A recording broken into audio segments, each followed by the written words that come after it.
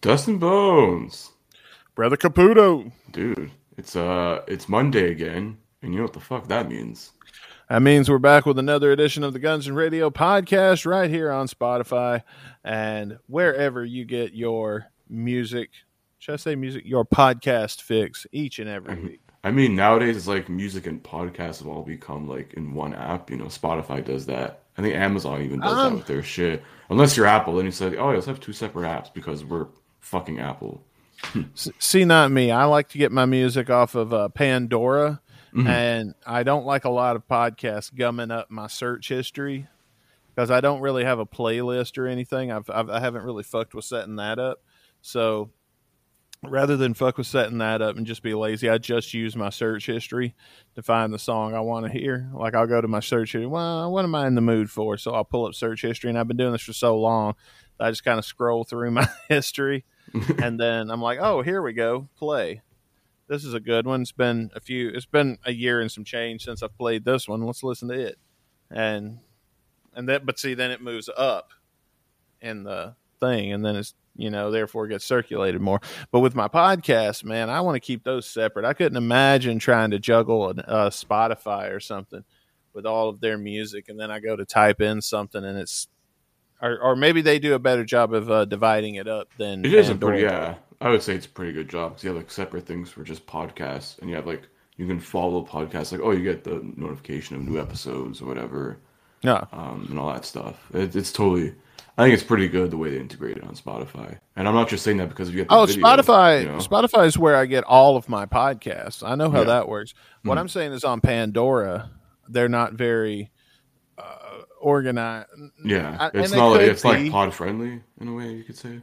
Yeah, I mean we're on Pandora, but I mean, so we are. There are people listening to us on Pandora, but who are using that app. But I just, and maybe it's just, and I think it's just my habits and how I've used the app now for so long that could have fucked it up for myself because it's I just go by my search history. Possibly.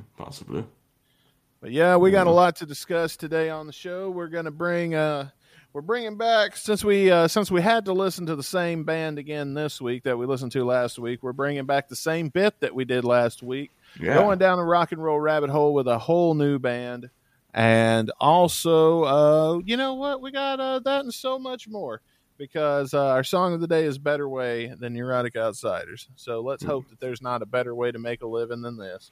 Hell yeah! By the time we get to that song, God damn, the segues are coming, blowing up.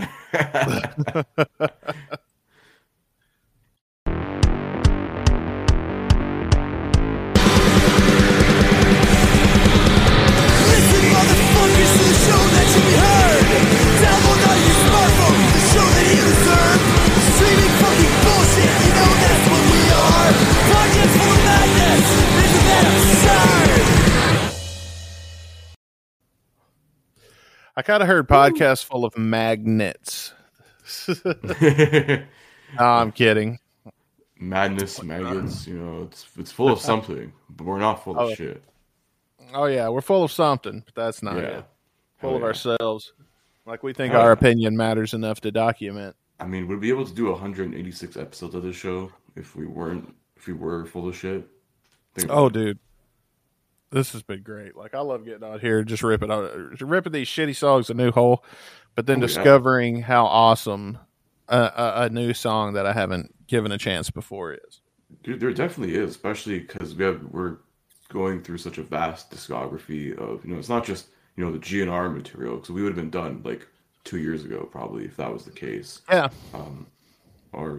Or even probably less if like no one discovers any more shit with this band. So it would. I think it didn't wind. It wasn't 100 episodes. The original, under, I think. Yeah, the original plan was under 100 episodes. So if we just be nice and say 100, we've gone 82 past the original plan. Yeah. Which has been interesting, though. I mean, we're hearing, like, if we would have stuck to the original plan, I wouldn't have never heard a lot of things. It would have just been shit we've already heard. Yeah. But I'm really glad that we're checking some of it. But then stuff like this comes up, and it's like, oh, God, it's another Neurotic Outsiders. Now we've been doing this long enough that I figured out who's going to give us good music and who ain't.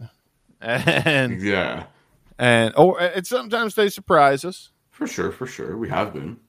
Yeah. Yeah. But discovering new shit, I think, is probably the core aura or whatever of this whole podcast platform. I would say so. Yeah. But with that being said, Chris, you wanted to talk about another band this week. Hell yeah. A band that last week we did Rock and Roll Rabbit Hole. Let's explain the bit one more time for the people that didn't tune in last week. Yeah, it's the rabbit hole of rock and roll. Basically, bands that either myself or Dustin have like discovered, through research or just discovering through whatever other means, it's like Just being a rock and roll fan. Yeah, so it's like bands that like maybe a lot of maybe more casual rock and roll fans have never heard, even some hardcore rock and roll fans may have never heard as well. Just bringing some light on some of these more lesser known, underrated talents, that had some success, and then just I guess for reasons it faded away for a whole plethora of things. So just bringing a spotlight to some of these more bands, whether it be from the '80s, '90s, doesn't stuff we like for sure. I mean, it's a lot of like glam metal stuff, but I mean, come on, it's glam metal. Glam metal fucking rules. It does rule, yeah. That's the best way. So the band that we're going to be looking at this week, tell us a little bit about who you've chosen for us to listen to this time. Dude, this week, going down the rabbit hole of rock and roll, we're going to be taking a look at Shark Island, originally known as Sharks, I think in the late 70s, early 80s. Based another LA-based band. I mean, there's a lot of these we could go through. Oh yeah, dude. Everything. I think everything hair metal or any way related to hair metal, hair glam, all that is from LA. All the good shit. There was that whole scene for like a good 10 years. It was the Sunset Strip, West Hollywood. Bro, you go to one of those clubs and you see some band play every night. Get in for $5-10 and have a good show. And Shark Island was active originally between 1979 and 1992. They've made a comeback in 2017, and now they're active again. But from the fact that they were active through 1979 through 92, they were there for the whole. They're not like some of the other bands that came along at the tail end. Yeah, like a Skid Row or Firehouse who came in at like 89, 1990, even 91 for a lot of bands like that too. So they came in, they've been there through the whole thing, I would say. Like some could argue Aerosmith, but I don't think of Aerosmith in this genre. Aerosmith I think of as a 70s band. Oh yeah. They're like classic rock royalty at this point. Oh yeah. Like they weren't making their name during this time. But the fact that they were there this whole time, it puzzles me that I've never heard. And how many hits did they have? They had a few. Like I'll look here. They actually were featured in a couple of movies as well, a couple like movie soundtracks and stuff. Okay. So they had 2 songs actually in the first Bill and Ted movie. I did not know that. Yeah, so they had 2 songs on the soundtrack of Bill and Ted's Excellent Adventure, Father Time and Dangerous. And if you also watch Point Break, and they're on the soundtrack of that movie with a song called My City. What's that movie about? I don't know, but people still talk about it. I don't either. I've never seen it. I was never Point Break. Who's in this movie? Swayze, Keanu Reeves, Gary Busey? Oh, wow. There's an all-star fucking lineup. Oh, Point Break was the fucking surfing movie. Yeah. Oh, well. Yeah, that's the one where Keanu Reeves is a surfer or some shit. That's why. Is it an action movie? It does say action crime. Well, I've never been interested enough to look into it, but I figured everybody's heard of that movie. I've seen it around, but you know me, there's a lot of movies I hadn't seen. I think I hadn't seen Wayne's World up until about a few months ago, actually. Wow.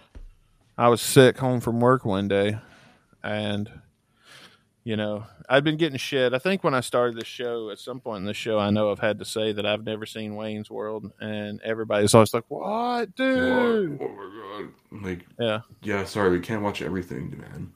I think I've seen Bill and Ted before, but it was so long ago I don't remember it. So I'm going to say I haven't seen Bill and Ted. Yeah, because there was Um, two of them, I think, in the '90s. Like the first one, and then they released a sequel, and then they did the latest one, which was like a couple years ago. yeah, I Bill and haven't. Ted Face the Music, where they're older, Yeah, and one's the more popular song. than the other. So it's just like watching Shawn Michaels and Marty Jannetty wrestle again. Yeah, I've not. I just haven't seen it. Let's see. When it comes to studio albums, this is their discography full of albums. So maybe you've got one of these. I know Mhm. I don't. I've never heard of any of these.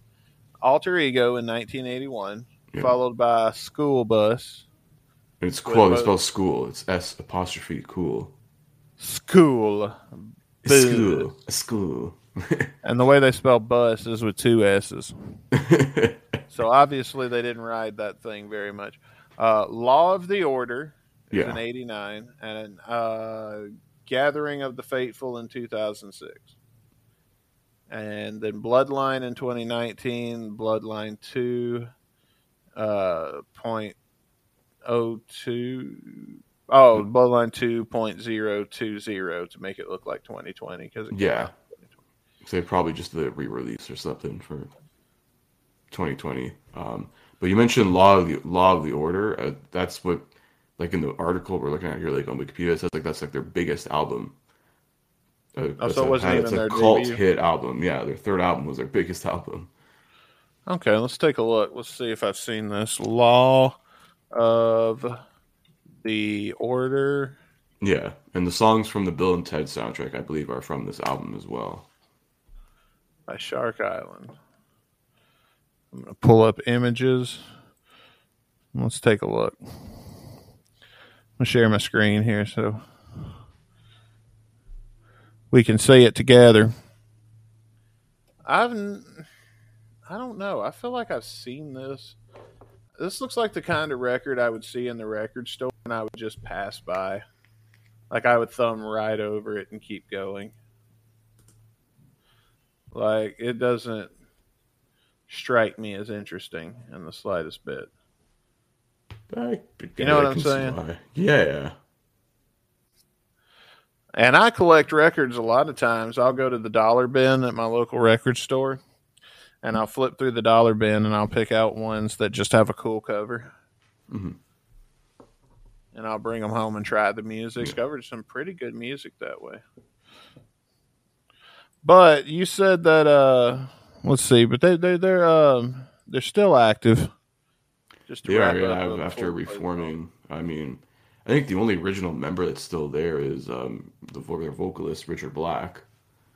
Richard Black. Okay. Yeah, well, he Oh, changed his shit. name to Richard Black, but his real name's like Rick Cerny or something, and he's like, oh, Richard Black. So he's literally Dick Black. Black Think Dick. I about got you. it. Dick, I'm in reverse. Dick Black. If he only put the name Big in his name, that'd be even better. Dick Big Black. Uh, Dick Black Dick. Yeah. Uh, Walt, the only member of the band is a former that has it's their own Wikipedia page. Is Walt Woodward III. He's the former drummer, Mhm. and it says he played in several bands in America, including Shark Island, Saints or Sinners, and The Scream, which I think is the same band. Yeah, Maybe. Saints or Sinners / The Scream. My Oh, bad. okay. All right. I mean, it's funny too. Like, since we're talking about Richard Black, it says like in the Wikipedia thing here, it says like, how did Richard Black had his unique and signature stage moves and dancing that influenced one Axl Rose, Oh, which is crazy. So this is a GNR influence right here. It seems like. man, that's crazy. You know, every time I see Axel dance, I'm like, you know, he's got such creative and amazing moves. I wonder what could have been the influence. I Yeah, have to see the original. yeah. You have to see like some live Shark Island stuff, but Are Not we much gonna I could see? find. Yeah, but we have a music video. This is the only music video on their Vivo channel on YouTube. So Oh wow. Okay. yeah. So you're going to pull up the music video, guys. If you're not watching on Spotify, then what are you doing with your life? Switch over to Spotify. But if you're watching on any other app, what's the name of the song? What can they find it on YouTube to watch with us? So yeah, look up Shark Island. This is probably one of their better known singles, Paris Calling, also from Law of the Order. It's Paris, like the city in France. Yeah, Paris Calling. Paris Calling. Okay. Yeah. And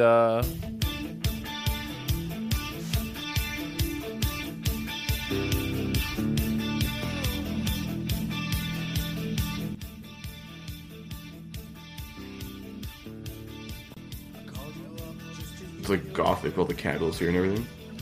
he's reminded me of something else. I just can't think of what it's reminding me of.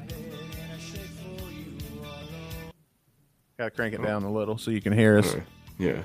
Trying to think of this reminds me of it's like every 80s music video ever. Oh, literally, yeah. Oh no, the phone. No one's on the other end. What? Tommy Two-Tone. He killed Jenny. He called 867-5309 and found out what happened.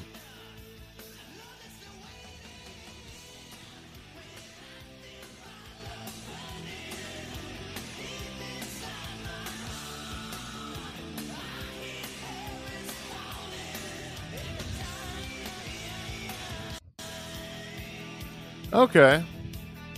Thank you. This is a very good song. I do recommend, like, if you really want to get into this band, listen to Law of the Order. I believe it's on Spotify. It is on Spotify, like the whole album. 90% of it's really good. It's a really good album. I enjoy it. And you said it's Law of the Order, right? Yeah.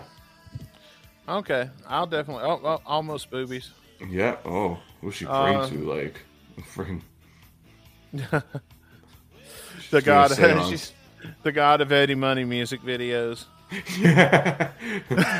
please get me in a starring role in anybody's next music video. I don't want to be in this. But it's like the Jinn, like the Legend of the Genies, where they'll grant your wish, but it's always got some fucked up twist to it that you didn't expect.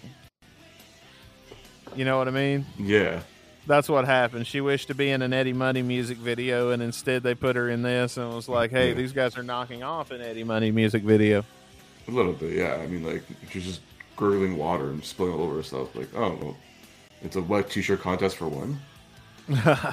I got to be honest, I'm not digging the video, so I'm going to turn it up for a minute and close my eyes and just listen to the song.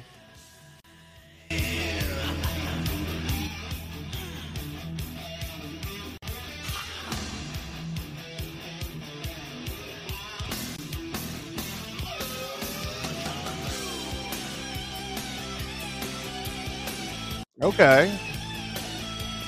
This is the way to go.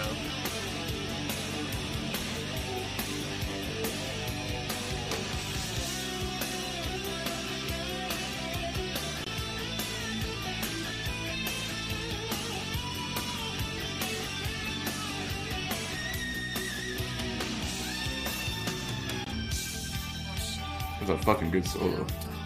Hell yeah. Oh, hey, it's one of those call 1-900 talk dirty commercials from the 90s. Yeah.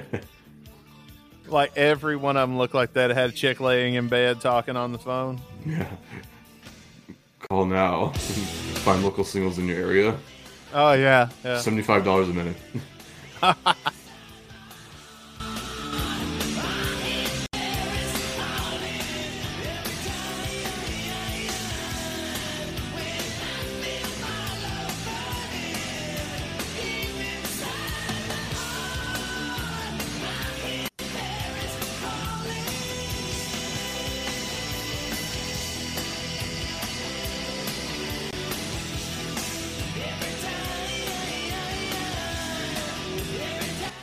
Yeah, listen, if you don't watch the video and you just listen to the song, it's a lot better that way. Yeah, the video's alright, but like the music speaks for itself. I would definitely say. See, this crappy music video, they would have been better off just using a bunch of live footage. In a way, but here you can actually see like a lot of the stage mannerisms and stuff. Like Richard Black here, he was doing like a mix of like Mick Jagger shit, and he's like tossing them mic stand, doing like, there you go, Axl Rof's mic stand technique. Oh, what, throwing the motherfucker? Yeah, or like spinning it and like fucking doing this shit with it. You remember when David Lee Roth used to do that whole... Oh, then yeah, the freaking ninjutsu with the mic stand. Yeah, but David Lee Roth was on enough cocaine to do that. That's the thing. David Lee Roth is a hell of an artist, man. I agree, but like he's I don't know. He's an artist in his own unique way nowadays. I mean, now he's like randomly covering Van Halen stuff with a totally different band for some reason and just releasing it. You know why he's doing that? I don't know. He's technically quote unquote retired. Like, okay, finish out his own Vegas residency. This is what happens in the music business. People take these music tracks, and a lot of bands will, like Guns N' Roses did with "Sweet Child of Mine" and Big Daddy. Not a good example. Like let's say "Hot for Teacher," Van Halen, "Hot for Teacher." Okay. Mm-hmm. And if you play that song in a commercial, then the record company gets money if you use their cut of the song. Mm-hmm. So what the artist does is they re-record the song. And then when you go to license out the music, instead of going with the record company and the version that played on the radio, you can go to the artist, get the same song. It's just a different take of that song that you can then use in your commercial. Yeah. Then they don't have to pay the record company anything because this whole recording of this track that you licensed came out of their pocket. Now, is it the same damn song? Yes, it is. And they have the right to do that. It's their song. Mm-hmm. But they do that because then they get all the money. People use them in the commercials and stuff. And when you're listening to it on the commercial, you don't know the fucking difference. It's the same song. Yeah. But he's they're giving this shit away for free on YouTube. It's not like he's putting it on Spotify or anything. It's just but I'll bet you're going to see that version appear in commercials if you know what to look for. A lot of times, it's such an edited cut anyway that you don't notice it. The thing with these ones though, it's just like they do it live in like one take, and you can tell because it's like with David Lee Roth, he's doing like ad libs and shit. I think there's one of him like we did Panama with like this other like band, whatever, some bunch of random artists in a session. He's like, yeah, oh yeah, or like random shit like that. I don't know. I can't do a good David Lee Roth. I'm not crazy. Well, I have a feeling it's something like that. He's going to send that somewhere. Somebody's going to license. And I mean, technically, he was part of the writing process, so he does probably have a cut on it. You know, like with GNR, like the whole discography goes through. You know, Axl, Slash, and Duff. It probably would go through all four of those guys, or at least, you know. Him. And I mean, why shouldn't he do that? Like, why? I mean, like Taylor Swift recorded her whole discography again. Yeah, that was a whole different issue though. Like, someone else is trying to buy her entire music library from a record label, so she just re-records all her shit now. Yeah, I mean, good. That's what you ought to do. I don't falter one bit for that. Like, you shouldn't, especially if you don't want to work with the person that's coming along. I'll tell you, one of the biggest things that pissed me off is when Michael Jackson bought the Beatles out from under Paul McCartney. Yeah, no, I don't even like the Beatles. Yeah, but that's a baller move, though. Bitch, I got the money. I'll do it. That was a shit fucking move, man. Especially if they were friends. Yeah, that would be like if you and I didn't own Guns and Radio, some radio station owned it. Yeah. And we were they controlled it after we taped it, and it belonged to them. And then it blew up, and it became the greatest podcast of all time. So in demand that the archives of the show that we haven't even done in 50 years are still getting played and getting money for being so fucking popular. And then the record company is in need of some cash, so they put it up for auction. And now, Chris Caputo, you have the opportunity to own it. Now, I come up behind you and I buy the whole damn thing, and I kick your ass to the curb and don't give you shit. Now, you see how that would make you feel? Yeah, Like that's no, a dick fucking move. That's what I'm saying. Paul McCartney and Michael Jackson were friends, man. Like, and if it was somebody you didn't know, like if it'd been anybody else would have bought it, what the fuck ever. I mean, it wouldn't have pissed me off as much. But the fact that they were friends and he did that to one of his friends, I mean, I get you got to be cutthroat when it comes to business and things like that. But at some point, you've got so much fucking money, you're never going to have to worry about money again. And what do you do while you're in that? I'm never going to have to worry about money the fuck again. Yeah. Rip your friend off. When if Paul McCartney could have owned that, we might. I mean, Beatles fans might have got a new album. It'd have been that time. This is like the 80s. The Beatles were forever broken up. I don't think they might. You know what? He might have reformed with new members or something. That's true. I mean, he could have, but that'd also be a slap in the face to the other guys. Maybe, but fuck it. He owned. It was his music in the first place. Well, it's him and a bunch of other guys. It wasn't just Paul McCartney writing songs. They all, I think, had an equal chance in writing. You know, the members. I get that. But you know, Michael Jackson didn't have anything to do with any of that shit. I mean, you know, him and Paul did those couple collabs, and that was it. Really. Yeah, so that just pissed me off because, like, why not let your friend have his slice of the pie that you can't even finish? You know what I mean? Mm-hmm. Like, Michael Jackson is still making money, and he's dead, and it ain't off the Beatles. No, it's off his own shit. I mean, well, a little bit off the Beatles. Like, well, it is off the Beatles now. Yeah, I think still technically, like. There was a whole thing, too, when he died. Like, that was the whole thing the estate had to sort of confirm and clarify, too. I remember that. But at least you still get a lot of Beatles shit now. Like, again, documentaries, all this stuff. The least he could have done is put it in his will that when I die, I want my friend Paul to have this, if he's still alive. Yeah. And then at least, yeah, it's a dick move. You're still the villain in the story, but you get some kind of redemption on this one. Yeah, retribution. Now, or not maybe retribution, but like redemption. You know, like sort of slightly right the wrongdoing in a way. Yeah. I mean, I don't know. There's plenty of other things Michael Jackson would be villainous in history for. Allegedly. Yes. Now they're saying he's a big womanizer. Have you seen that where they tried to cancel him for being a womanizer because this video came out and he was like, "Oh, look at that girl's titties." Oh my God. Have you seen that?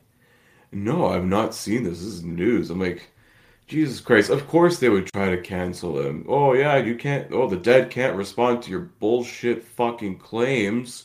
No shit. He called it fish. That's like tackling the lowest common denominator. Like, what the fuck? It's like trying to cancel children.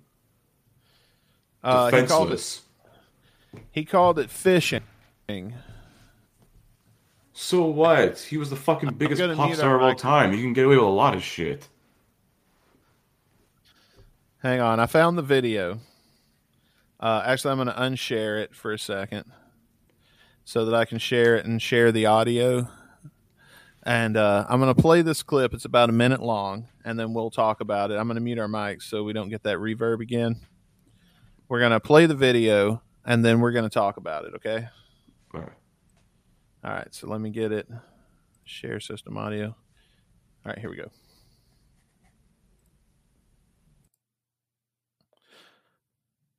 Well, why isn't it fucking play? There we go. All right. Whoa! Whoa! That's a good fish right there. Oh, look at that! See how he says there's some good fish there? Like, that's what he's talking about. Girl. Okay. Like fishing, right? Right there. Look at her titties. Gave it to a fan. Get your to the... That's the version you use. Okay, yeah. Get your what? Get your waist. Get your waist. Get your waist. Get your buttocks to the house. We be killing.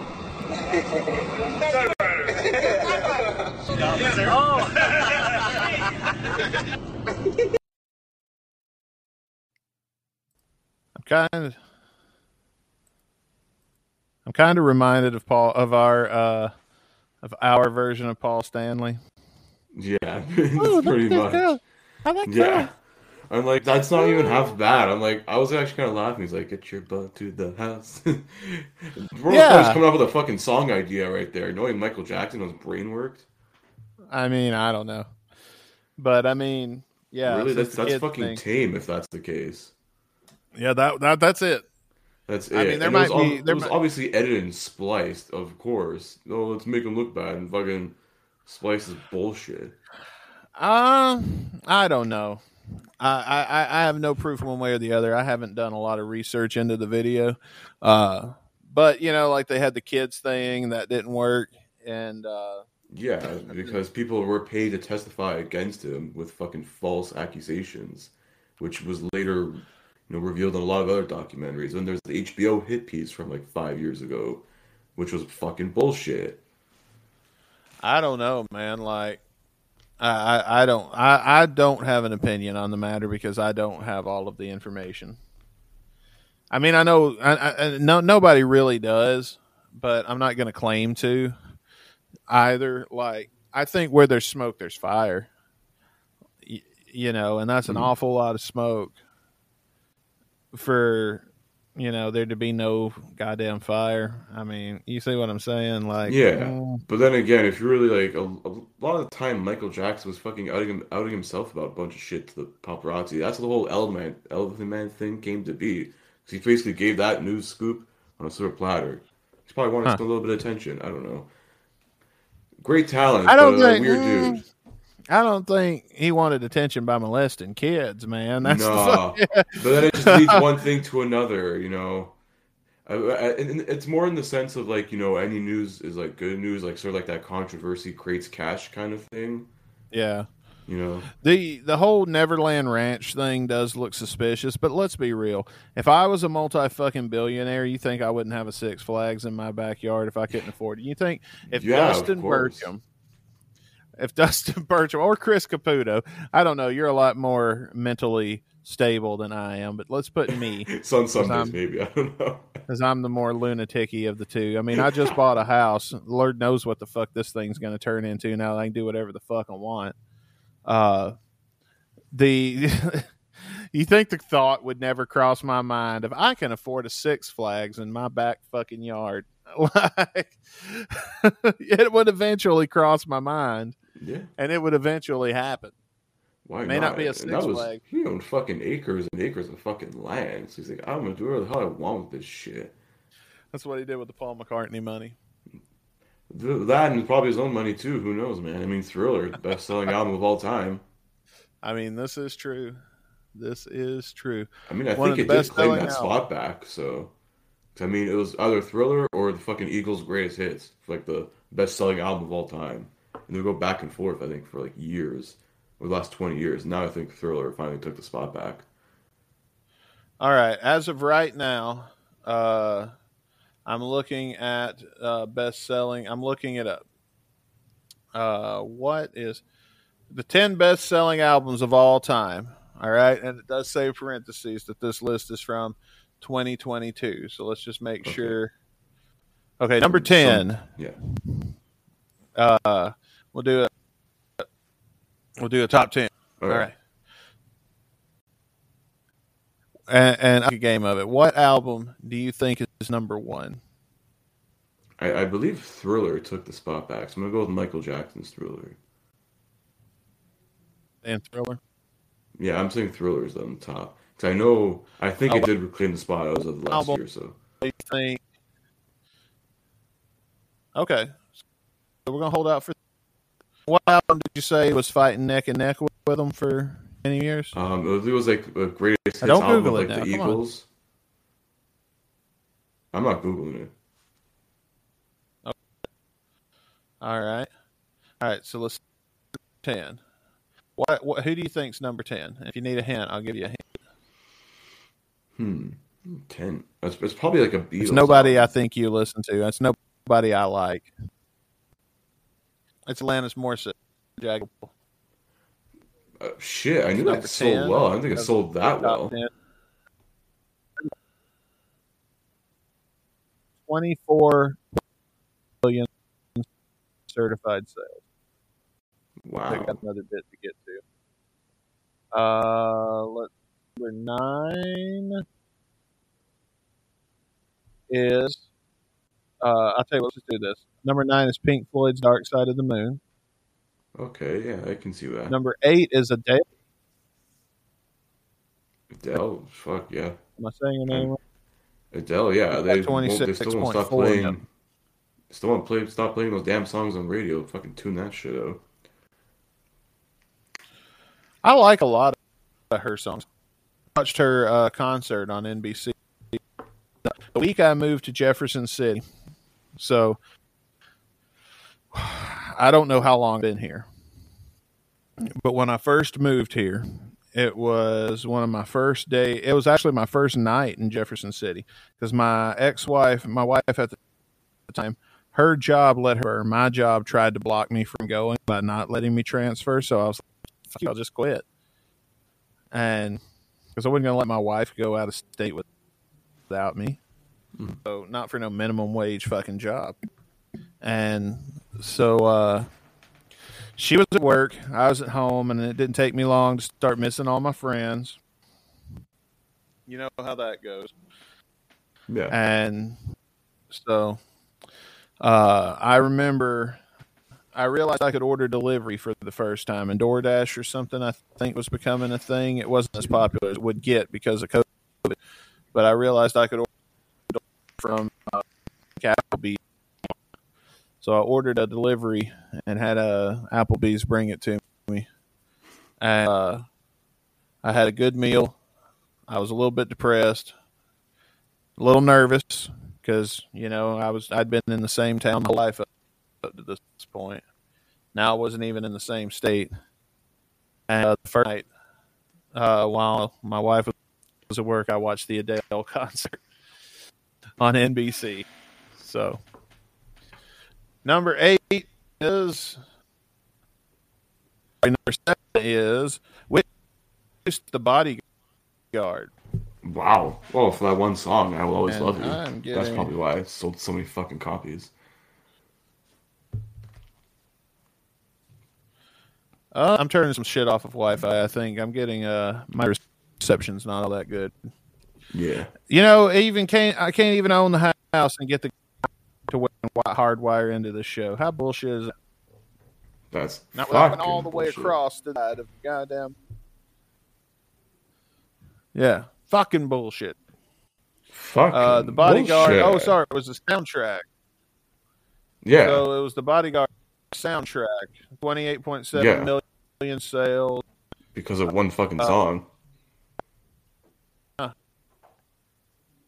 Ooh, number 6 is a good one. Fleetwood Mac Rumors, one of my favorite albums of all time. That's a great album. It had 29.3 million certified sales. Let's see what else we got. Oh, here you, Chris. Oh, Chris, you're gonna lose your. Come On, Come Over by Shania Twain. Oh shit! Canada represent. Caputo is the world's biggest Shania Twain fan. Prove it to him. Give us a random fact about Shania Twain. Well, she's from the Nickel City of Ontario. Timmins. Good old Timmins. I was kidding, man. I didn't think you actually had one. I was fucking with you. That's why I threw it to you. That's true, man. Timmins, Ontario is like the nickel city of the province here. They're known for the nickel. I think the nickel was invented in Timmins. Something like that. Or they make... I don't hate Shania the material of nickel. Dude, Shania Twain is fucking pretty damn good. She's got hits, bro. She's good. She does. I'll give her... I do enjoy. I like... Okay, so here's a few songs that came off of this record. You're Still the One. That Classic. Don't impress me much. Oh, banger. And Man, I Feel Like a Woman. Her fucking best album right there. Those three hits came. Now we're in the top 4. You told me what you think number 1 is. You told me what you think number 2 is. What do you think number 4 is? Oh fuck. I'm surprised that it's on this list. I thought it would be. I honestly thought this was number one before I started reading. There's probably like a Prince album on there. I'm gonna say Purple Rain. No, it might be on there, but it's. I don't know yet. I don't know what number 3 is. Yeah. So it might be 4 is AC/DC Back in Black. I can definitely see that. That was huge. First album, Johnson. Yeah. That took AC/DC to like a I mean, level. it took at a time when it was dangerous because replacing a singer could if this album didn't do good, it would have it ruined AC/DC. There would be if this album had flopped, say there wouldn't be an AC/DC today. Yeah, I would agree. And its certified sales are 30.1 million. Ooh. And too many fucking hits to name. Number 3 is Led Zeppelin 4. It checks in at 30.4 million. You notice all these are from like way back in the day. Oh, Other than when people used to Adele, buy albums. she's been. I mean, to me, that just says that Adele is worth the hype. Yeah. Make it there's got to be something there. Mm-hmm. So yeah, but I feel like her that. for getting on this list, even though like she's. Mm-hmm. Go ahead. Yeah, that was like sort of like the last sort of like stamp before streaming took over. I think because that album was what like late aughts, like very early 2010s. Like no one fucking really bought an album, or people still kind of would, but then like streaming took over like as of the last probably 8 to 10 years, I'd say. I don't know.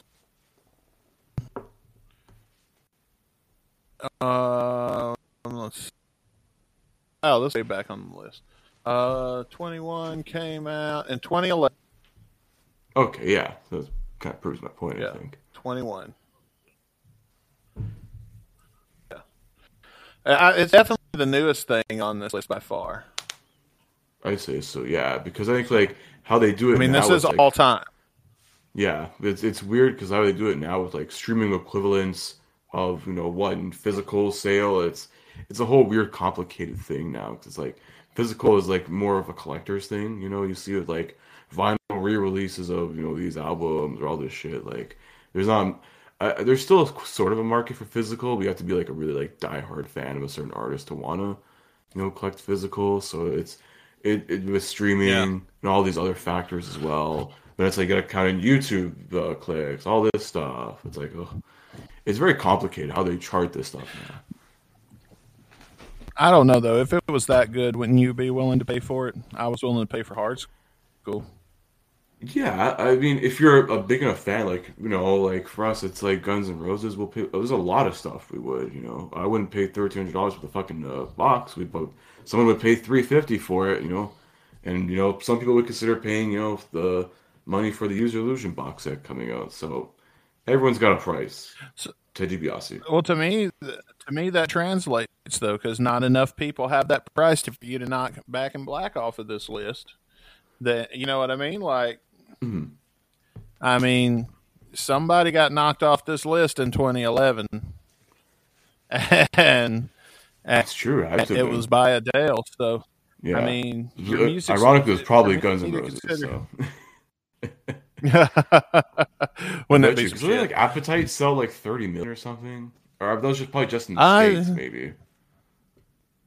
No, these are because number 3 is sold 30 million, and I know there's like 26. There's 30.1 with Back in Black, 29.9 with Shania Twain. So if it had sold, it'd be on this list.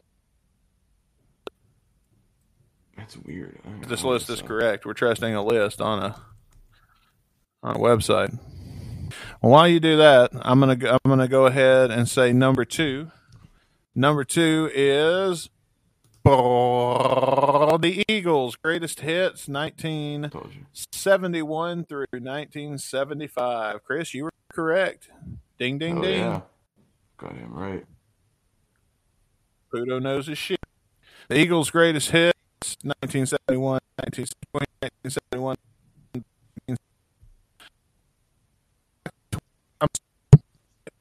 41 million. And let's see here. Fun fact: the singles for this compilation come from his first 4 albums. Boyd Elder made the album cover from a plaster of a real eagle skull. For his work, he was paid $1,000. And his album cover is number selling of all time.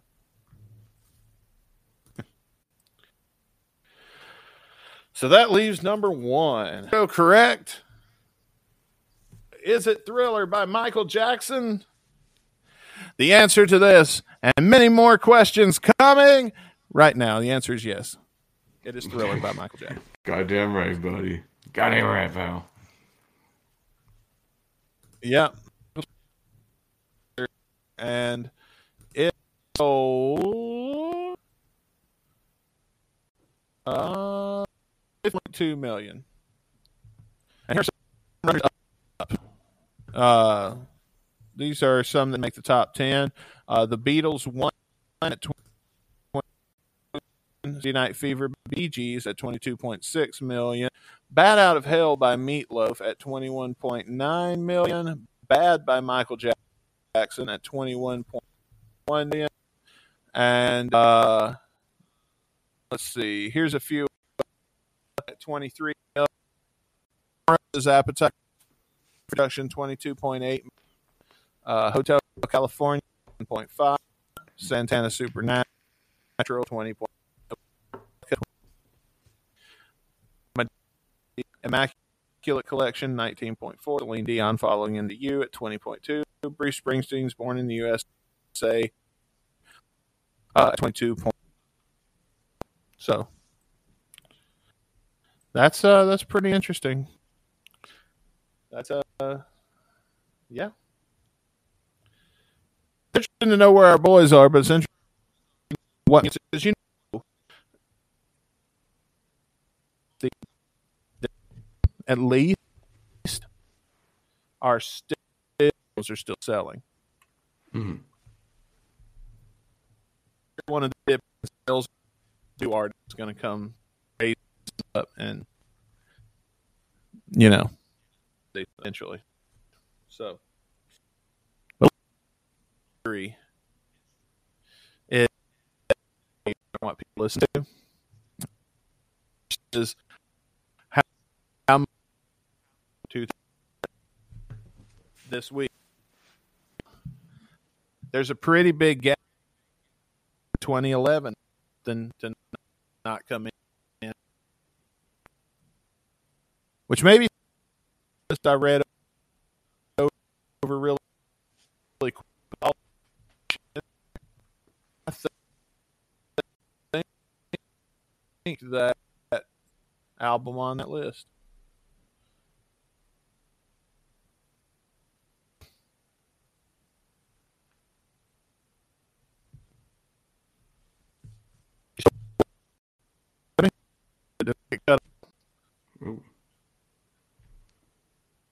Have I?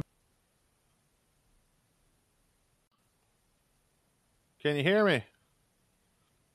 Kind of. I mean, your connection is like dipped now, man. It was going weird. I don't think anyone. I haven't heard much of what you just said there. It was going in and out. Yeah. Damn it. You're at a fucking 1 now on the internet here, so. While Dustin goes through his technical difficulties here, we'll try and kill some from time here. Oh, he's getting cut off. Keep going. I'm going, man. Don't worry. I'm going. While he fixes all this stuff there. Hey, we at least made 50 minutes of the show here. So, I mean, if do we want to go for the next bit, or we can just go straight into the review once we get your connection going here. Oh, it's slowly Uh, coming up again. yeah. Okay. Good. You got my note. Oh man, I don't know what the Yeah, fuck's going on. I it's love that I can't. My router's all the yeah. way the fuck over there. It should reach this far, It at least. should. Like, dude, I'm on like the top floor and my router's on like the main floor and I still get even if I'm in the basement, I still get a decent connection. You just gotta Yeah, lower the we're gonna. quality of what you're watching, but it's still pretty good. Nothing else is streaming. Yeah, I'm calling MediaCom tomorrow because I believe there's something going on uh, with Yeah, that. that was very weird because I'm just like trying to like get a clue of what you're like trying to say, but it was going up in and out like How long had it there. been So doing again, that? apologies for the technical difficulties. How long It had was it been probably for like a doing that? minute. God damn Probably it. about a We're gonna have minute. to edit. Are we gonna have to edit the show? No, we can still go with it. I don't know. We'll figure it out. Oh, damn it. We'll figure it out. Now you're Uh back in full bars there. I mean, we're good now. But I guess to sort of wrap up with even with the best selling albums of all time, like I don't know, I'm on Wikipedia and it tells me something a little bit different here too. all right, what's Wikipedia say? So it categorizes it by like so basically anything that's sold 40 million or more goes between the 30 to 39 million. So basically then those like integers it shows here. So Michael Jackson's Thriller 50.2 million. Eagles' greatest hits 71 to 75, 41.2 million. Then Hotel California by the Eagles as well, 31.8 million. Back Hmm. in Black 30.1. Shania Twain just right under 30 million. It's 29.9. It's crazy. But it's pretty much more of the same stuff except three. So it's before Shania Twain at 5. Rumors Fleetwood Mac at 6, 29.3. The Bodyguard Oh, soundtrack 20.7. yeah, that wasn't on there at all.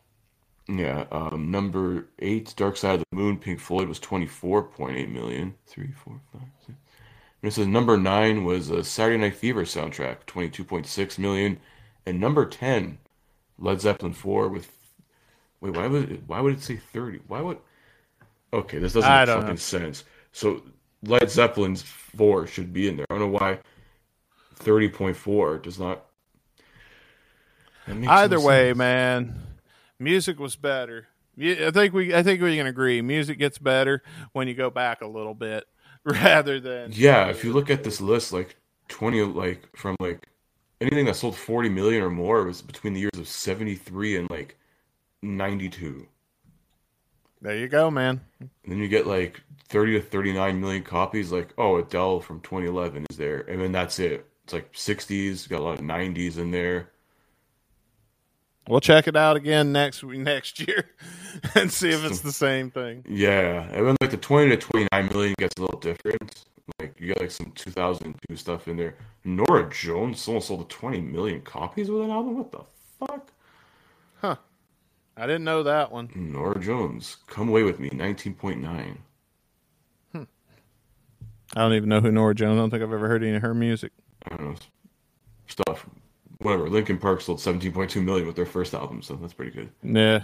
Purple Rain was on here. It only sold 15.7. These people don't know fucking music. Oh damn, Purple Rain was a fucking hell of a great album, Purple Rain. It's a great movie too. dude. The guitar solo to Purple Rain, I Oh, could listen to that for hours on end. fucking phenomenal. That's what it is. Like, and then, dude, when after the guitar solo, or not after, but about halfway through the guitar solo, when Prince comes back in with that part, oh man, Oh I'm getting man. chills right now just thinking about it. God, That's good shit. When Doves Cry, I mean, so many good songs on that album. Purple Rain though is in a Purple Rain. whole category by itself. It's one of those timeless. And you know what's bad? When we first started this show, I had never heard Purple Rain. Wow. I think that was a bit. I think we talked about that on the show, if I'm not mistaken. I never heard, and I think it Probably. was, I think it was Matt Manzella that all the way back in season 1. I don't remember if it happened on the show. We did an after show back then, or if it happened in real life when we were just bullshitting and talking and whatever. Mm-hmm. But at some point, I think it was Matt Manzella who finally convinced me to sit down and check out Purple Rain. So I sat down, I watched the music video, because one of the things that kept me from it was how incredibly fucking long it is. Mm-hmm. I think it's like 10 minutes long. Yeah, the song itself is like 7 or 8 minutes. I don't know if there's like a 10-minute version out there. Knowing Prince, Well, who knows? Oh, live it is. Live Yeah, is like live, 15. yeah. Oh, yeah, it's fucking... Dude, Prince will go all night. Oh, yeah. Purple Rain live is a very long song, but it's also his closer. Mm-hmm. So, I mean, it had to be... You were fixing to send them home. You know, you have to go all out and in your own way. And Prince had a way that was his own and was no one else's could ever replicate. Yeah, I think it was that, or he'd end with 1999 as well. I think sometime. I don't know. Yeah, because listening to like a few of the live versions, now that they're like re-releasing a lot of his albums, like remastered and stuff, they include a lot of live tracks. And I was listening to one that was like 1999 from, I guess, when that album came out, which, if I can remember when that album came out, it was probably like the 80s or something. He's talking about 1999. It's like far-fetched. Yeah. Oh, man. Well, back in a thing you don't think of also that a lot of people probably don't know because you weren't there at the time, or if you were incredibly young. Yeah, during I was a the sperm 90s, probably. So, what year were you born? 95. 95. Okay, yeah, you missed too much. Yeah, okay, right in the so middle. prior to the year 2000, there were a lot of rumors about how the world was going to end in the year Y2K. 2000. Yeah, I remember Y2K that shit. was one of them. Y2K Turn off your was computers, guys. That Y2K didn't start becoming a thing until about 97. Yeah. Is when anybody really started talking about that. I remember, but because from when I was a kid in the 80s all the way up as long as I can remember, everybody had been talking at church about how the Lord's coming back in the year 2000. A lot of people were saying the Lord's coming back in the year 2000 and all this other stuff was supposed to happen in the year 2000. And then things just piled onto, kind of like the 2012 thing. I don't know if you remember that. You probably can remember how 2012 was. Yeah. And there was a lot of, and then they even made a movie, Y2K the movie, which we ought to watch on here one day. That'd be funny. Fuck yeah, let's do it. We gotta do that. We have Kung Fury, I think you mentioned a couple weeks ago. Dude, we should watch Kung Fury. We're doing that in the future for sure. We've already got a bit for tonight. Let's do that next week. Let's put that. The next couple weeks we'll do it. Next week or a couple weeks from now, I'll get that going. All right. Let's see what the song comes up in the wheel, and if something comes up like everybody was kung fu fighting. Yeah, I wonder if any of the members of Guns N' Roses ever covered that song. If they did, it'd already be in the wheel. I mean, I'd expect Steven Adler to kind of do it just for shits. Do we need to add anything to the wheel because of that Illusion release? Because I didn't see anything. Did you see anything? There's no any demos. Like they're touting it as 63 unreleased tracks. It's just a bunch of live stuff. It's like it doesn't technically count as unreleased. That's just clickbaity fucking advertising at that point. Just say it's unreleased live call it unreleased, live recordings, not unreleased tracks. Fucking specify it. That's just shady bullshit right there. Oh yeah, they know their audience. And then we have to clarify that to people on Twitter as well. 63 unreleased tracks. Holy fuck! I'm like, there's nothing fucking new here. It's just live. It's just literally live concerts and shit. You know what we've yet to have? What's that? An official release that trumps the Dunsford one. Yeah, that's for sure. I mean, I think he gave us the best Guns N' Roses release. I ain't saying he did. I mean, he discovered. Let's just say he discovered it. Are we allowed to talk about the Rolling Stone magazine?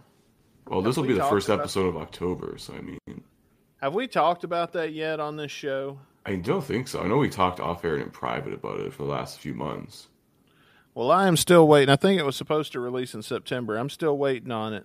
I don't know what the update is. I haven't talked to Rick in a couple of days, but for those of you who follow GNR News, Oh, should I? Nah, I'm not going to tell it. Yeah. Stay tuned for information. Let's save it for when it actually comes to light.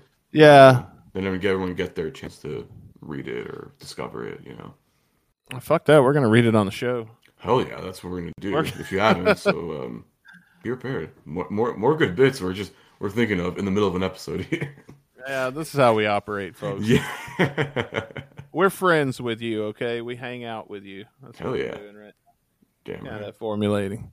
Do we want to go back into history or do we want to review the song? It's up to you. I'm good for either right now. I mean, we don't have too much for on this day, to be honest.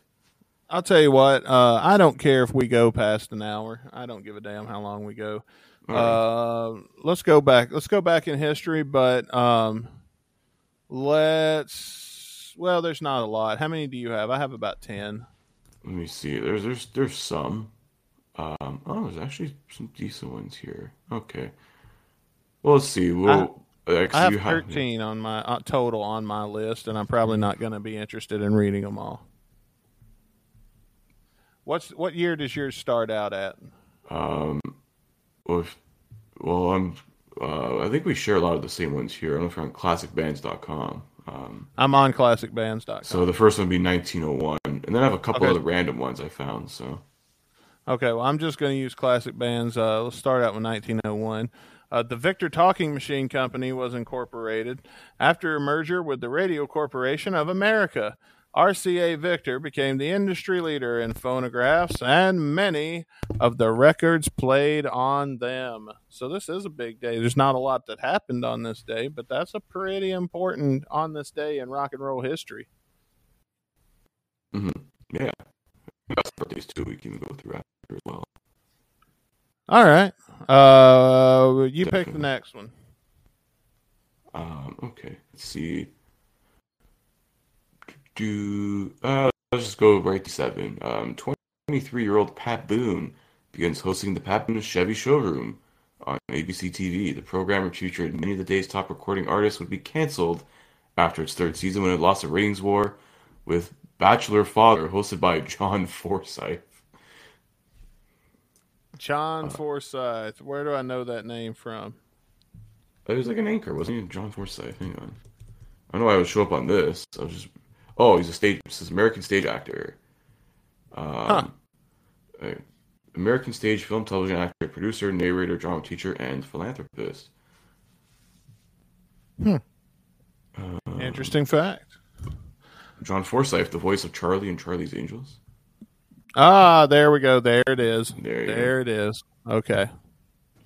Now I know. No. All right, Hi, Charlie. We're gonna. There it is. Dude, how perverted was this guy? Like, if you look at that now, like Charlie's Angels, like it's just one dude like talking through, like you never see his face. It's just his fucking voice. You don't know what he's doing. Dude, it was probably before cameras or something, you know. This could only happen before the internet, because like they had no idea about the internet back then or what the internet would be like. You take the same CCTV was ever a thing.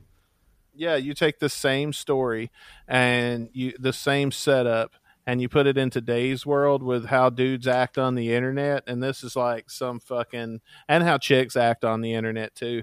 And this is this is OnlyFans. This is a guy with an OnlyFans account. Bro, he's like the pimp that runs the OnlyFans. Yeah, probably. But it's one of those OnlyFans accounts where they're like cosplayers, so it's always like them, like as the chick from the X-Men with their tits out or some shit like that. So that's essentially a semi-legal prostitution ring. And this guy has these 3 OnlyFans account, and he makes them write stories for him while he chills out in his hot tub. He just takes 20% pay cut. That's it. No, he's paying for it. Oh, he's not paying them. He's a subscriber to their OnlyFans, and they're putting the shows on for him. We're saying he's the one running it behind whatever. I got it reversed. Nah. In his world, I'm sure he is, but not in this one. I'm just saying, if you take that same story and you bring it into modern day, it's creepy as fuck. Yeah, so you're essentially saying Charlie was the original cuck. This is an HR issue from hell. Hello, angels. Could you imagine if I went to work, even if I was the boss, and I went to work, talk to my female employees that way? Good morning, angels. Suit. Do you think they're gonna go, "Hey, It's- Dustin"? No, they're Yeah. not gonna act all airheaded and shit. Like, They'd sue you faster than Lars Ulrich after he hears 1 second of Metallica on television. and I don't think chicks were ever really like that. I think that's just how they were shown in the media. 'Cause Yeah, if you look at it's all sign of if the you times. if you judge the 80s by what you see on TV, it's all colorful and zigzag patterns and a lot of hot pinks and fucking baby blues or whatever that color, whatever this All shade neon, of blue is. bro. That's what it was. New wave and neon. Yeah, I mean, but when you see it in real life, everything was just really brown. Yeah. Like all of the carpet at your house. I mean, like if you were watching TV, you would see a lot of those graphics, but people weren't wearing those. People we were wearing shit. I mean, we were wearing like Spider-Man t-shirts. I was just a kid. So Yeah. I was wearing like Spider-Man, Batman, shit like that on my t-shirts, but nobody dressed like that in real life, except for the women when they'd go out and they'd have their hair real big. I remember my mom used to wear a fuck ton of makeup to the point that you'd see her in a photo and it was comical. Like yeah. even back it's then, just I was clowny. It's like cartoonish, like real life cartoons.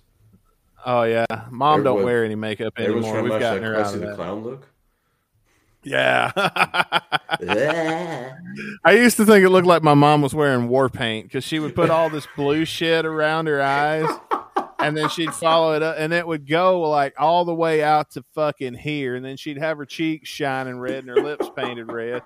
And it was all obvious colors. And I don't know if it's that my mom just wasn't good at it or if this just looked ridiculous in real life. You know what I mean? Because I'm not going to have. I mean, if I saw it on another woman, I don't know if I would find it sexually attractive because I've never seen it on another woman other than my mom. But I'm going to tell you, there was nothing attractive about this in my fucking humble opinion. Like getting your Braveheart on with the fucking blue face paint there. Kinda, yeah.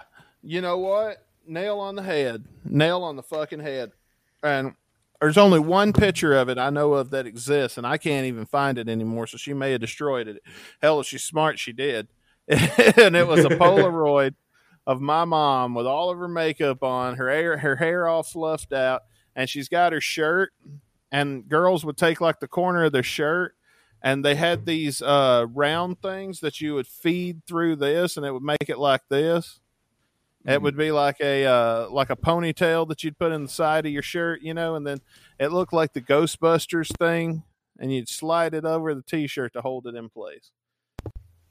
And she was probably wearing a fanny pack. But if you look at it, Oh, definitely. if you look at like all the houses I ever seen, everybody had that brown furniture with the leaves going up it, brown carpet, those fake wooden walls that everybody had back in the day.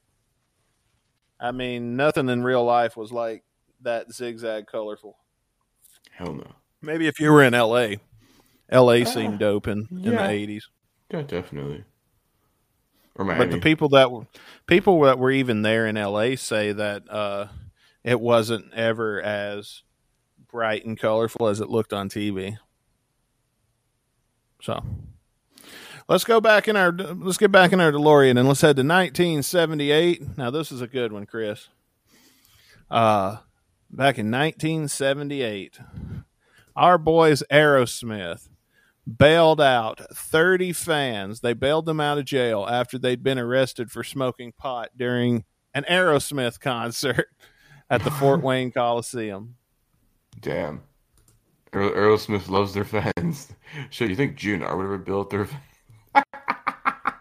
I'm going to tell you, man, pot has come a long way since the 70s. Hell, in my lifetime, it's come a long way. I never thought there'd be a day where I could legally have my ganj and not pretend I don't. Like I've been pretending I don't in front of people for years, and now I've got my license and with my ailment that I use it for, I will say it does help tremendously. So, and it always has, because long before they let me do it, I was doing it for that same purpose. and it works. It's a good thing, but it's come a long way from 1978. And in 1978, I'd say 76 to 79 is prime 70s era, especially when it comes to smoking pot. Oh, yeah. But they did all kinds of shit, like acid. They dropped acid back then. Oh, fuck yeah. And I've got a friend of mine, because I've always wanted to try acid. That just sounded fun to me, but I'm a little scared of it too. That's why I never have. But I've always kind of wanted to. But then a friend of mine that is from the 70s, she it was Cece. I'll just tell you, she's retired now. Fuck it. My friend Cece, you've met her. Mm-hmm. I think she's been on the show before. Yeah. She told me that the acid you get today is nothing like what they got in the 70s, and it doesn't really do that anymore. And it's so hard to find, and it's so hassle to first acquire to try it in the first place that it's just not worth it. You know what I mean? Mm-hmm. Especially with her information, her insight, and her review of modern day acid not being what I think it's going to be like. Then, that doesn't sound fun at all. So why even bother with it? Then it just becomes more trouble than it's worth. And it's illegal. Mm-hmm. And why, I can watch something on TV, I guess, if I'm in need of entertainment. There's so many things on Netflix. What's the next one? Have you got, you found a good one when we were in the prelim. There's a few actually. Should we go 1980 or go 1981? I would rather you go up to the first one of the 90s. Oh, right. So this is a pretty big one. 1992. This is the Sinead O'Connor on Saturday Night Live incident, where she basically did a performance, held up an 8x10 photo of Pope John Paul II, ripped it into pieces, and said, "Fight the real enemy." Over the next few days, the NBC switchboard in New York received thousands of calls denouncing her performance. The network and the show's executive producer, Lorne Michaels, both denied any knowledge of her plan, said she performed the song differently in rehearsal. And of course, the Catholic groups were fucking outraged. And it was offensive to people. They said it was offensive to people of all religious beliefs. And it's never been aired again. I mean, in a way, it kind of is, because that offends me. Yeah. I'm not even Catholic. Like, I mean, I've said shit about the Pope. Like, who the fuck is the Pope? But you know what I mean? Like, I would never do that. Yeah. That seems, what's the point? Like, what good did that do anybody? It didn't do any good whatsoever. Like, I mean, you can disagree with religion and go about it,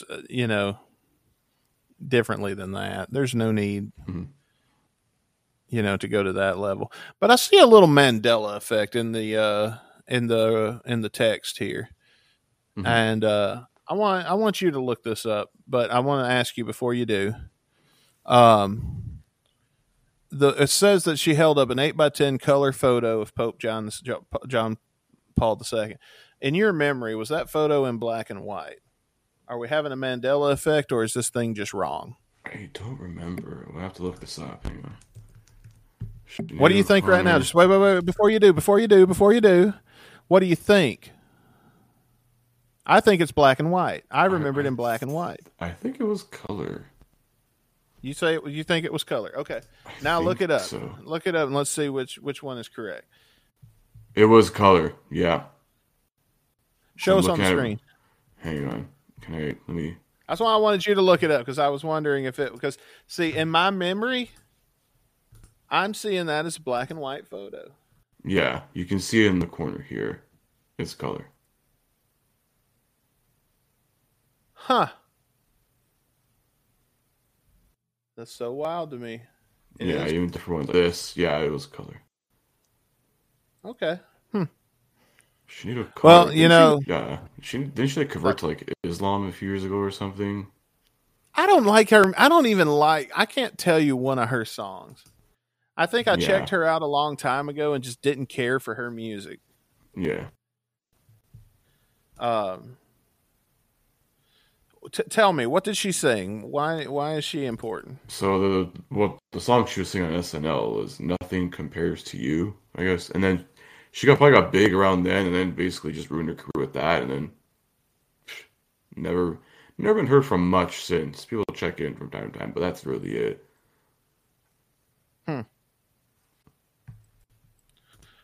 I mean, the only thing I know about Sinead O'Connor is the Saturday Night Live thing. Yeah, that's her most infamous sort of like notorious thing. Otherwise, and she like, was no one bald. really cares about the music.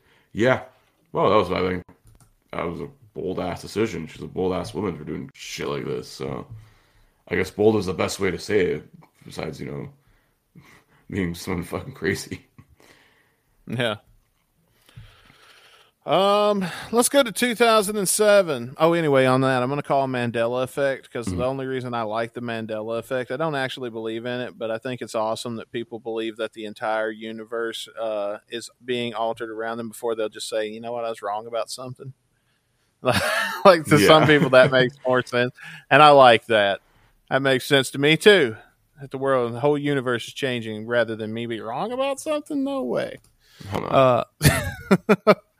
Let's go to 2007 when the Rolling Stones set a new record for the top grossing tour of all time when their A Bigger Bang tour, which ran from the fall of 2005 to August of 2007, earned the band a staggering $558,255,524.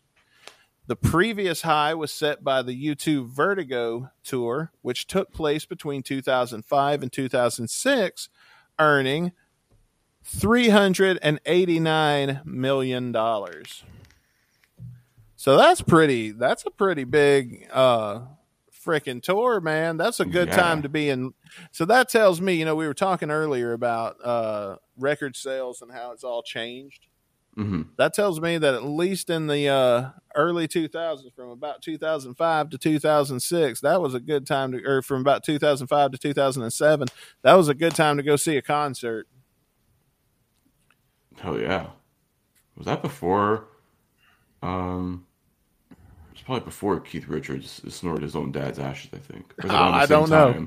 That we got to corroborate. I don't know.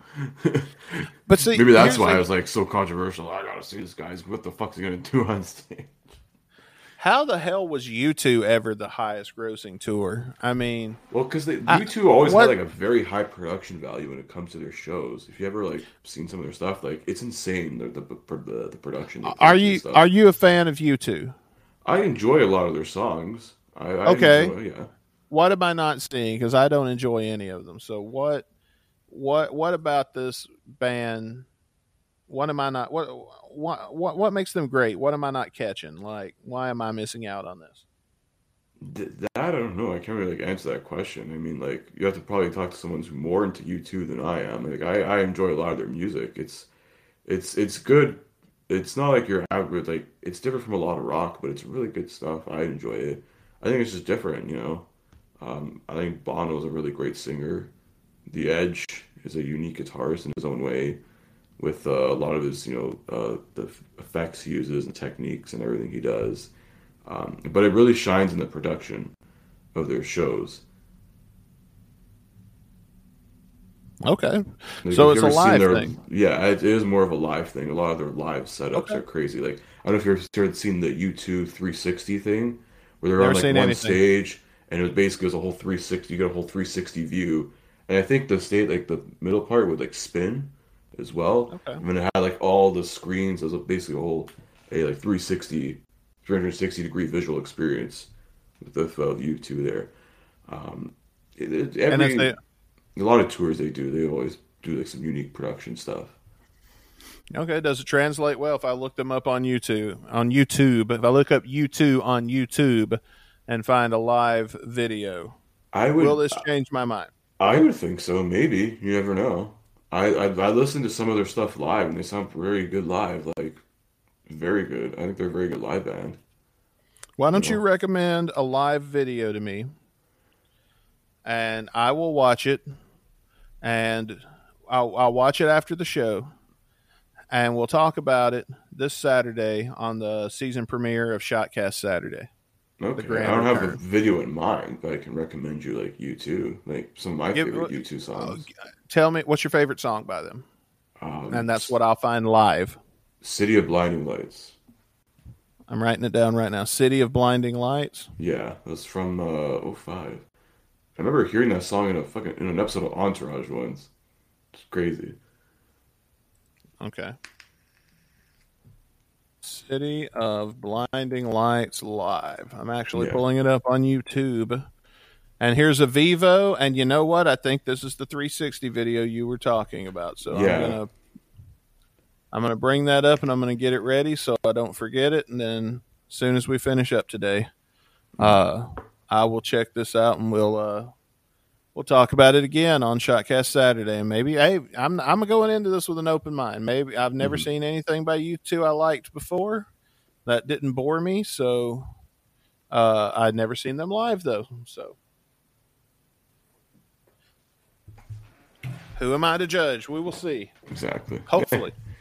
I'm going into it hopeful, really, because Mhm. my first big sale I ever made, I had an eBay business. The reason I've got so many records is because I just couldn't part with them after a while. But I used to sell vinyl records. I would go to flea markets and things in Mississippi because Mississippi's not a very big rock and roll area. They like country, Mhm. bluegrass, and shit that I don't like. Basically, shit that doesn't sell anywhere else. So your flea markets and things, vinyl wasn't a fad at the time. Your flea markets and things would be just jam packed with Kiss, Guns N' Roses, and it was all like $2 for this record. So I'd buy all these records. I'd buy any record of a band I'd ever heard of, and then I'd bring it in and I'd sell it on eBay. My first sale was a 3-pack of singles from U2. That it was a record that came in 4 vinyl records. And they all looked like singles, and they all came they were small, and they came in a plastic rollout thing all together. When I bought all these records, I was going through my stock, and I almost threw that away and sold these separately. And I wish I would have sold each piece of it separately now because it was my first big sale. I put it up as an auction, and it sold for about $300. And, if I'd have sold them separately, I might could have got that for each piece. Come to find out, this is a very rare thing, and it's very sought after by their fans. So there's obviously, something I'm missing on that. Well, you ready to get into the song of the day, or? I was gonna say before that, hang on, I got one more on this day, and then I got Okay. some birthdays as well. All right. So we gotta go back to 2003 for this last one. This day. School of Rock opens in movie theater. School of Rock. Oh, One of my man, favorite I've got movies of all that. time. I don't think I've ever seen anything but the TV version, but I don't guess it'd be Really? that different. It's not a dirty movie in it by any stretch of the No, it's imagination. it's one of It's Jack very. Black's best movies, man. Like I think it exposed a lot of like people like sort of my generation to like rock and roll and stuff because I would have been probably like 8 or 9 when this came out. And it's a good movie, man. Like a lot of classic songs in here. I discovered Dio through Jack Black from Tenacious D. Hmm. That's how I figured out when I was looking up who are they singing about. Dio is you're too old to rock and all this. Who the fuck are they talking about? So I looked it up, and it was right when the internet's because that album came out long before the internet was a thing, at Hmm. least for me. So when the internet became a thing, I looked it up, and that's how I discovered Ronnie James Dio. Yeah, man. Have you seen that guy Adam and the Metal Hawks that sounds like Jack Black? Yeah, I think we did a thing Are we playing them? on the yeah we played on the show before. I want to get them as a guest. I've reached out to them, but they're not answering. So if you out there are a fan of Guns and Radio, I don't care how you do it. Get on Twitter. Get on Messenger. Just bother Send your people. messages. That's it. Yeah. Bother Bug them the into shit out of it. listening to us. I don't care. Bother the shit out of it, particularly Adam and the Metal Hawks, and tell them Yeah. that you want them to be on Guns and Radio, because we would love Yeah. to have them on. Hell yeah. And then ask Matt, while you're at it, ask Matt Manzella how that album's coming. oh my god. Oh man. But I should say I'm kidding about the Manzella thing, but we joke it, but we love that. I do. No matter what happens with that, definitely message Adam in the Metal Hawks. Yeah. I should send to them a message myself and release it to them so they can all cut and paste. No, don't do that because they'll think it's Oh spam. god, it's gonna be a bot thing where it's like they'll think every that's what they'll fucking think. Political thing, like fuck off. Yeah, write your own message. Write your own heartfelt message. Be unique, god damn it! What the fuck happened to that? Cutting and pasting was too easy. Yeah. You had birthdays though. We got plenty actually on this day. Before we get into our song review, let's get into some birthdays. On this day, 1949, Lindsey Buckingham of Fleetwood Mac is born. Happy birthday! Happy birthday! I don't have my. Yeah. 1 year later, 1950, Ronnie Laws, saxophonist of Earth, Wind & Fire, is born in Houston, Texas. I don't know who that is. It's Earth, Wind & Fire, man. Do you ever remember the 21st night of September? Nope. Fucking. I've not heard Earth, Wind & Fire. You haven't heard September? That's like a meme song now. Maybe I haven't. Don't recognize it. Yeah. No, I don't. Anyways, moving on. 1954, Stevie Ray Vaughan is born on this day in Dallas, Texas. Now there we go. There's one I know. Hell yeah, legend Stevie Ray Vaughan.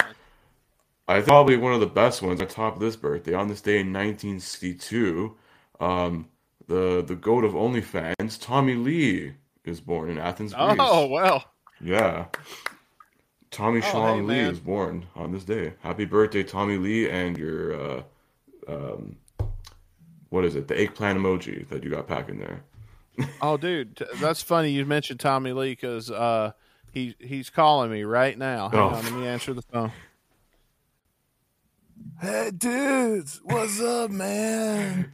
Oh, hi, Tommy Lee. How's it going? Oh, bro. So, like, I was thinking and shit. You know, it's my birthday, so I just wanted to call you guys really quick and say, I'll take a number 3. I want 3 large pepperoni pizzas with Italian sausage. Make sure it's in big pieces. Right on.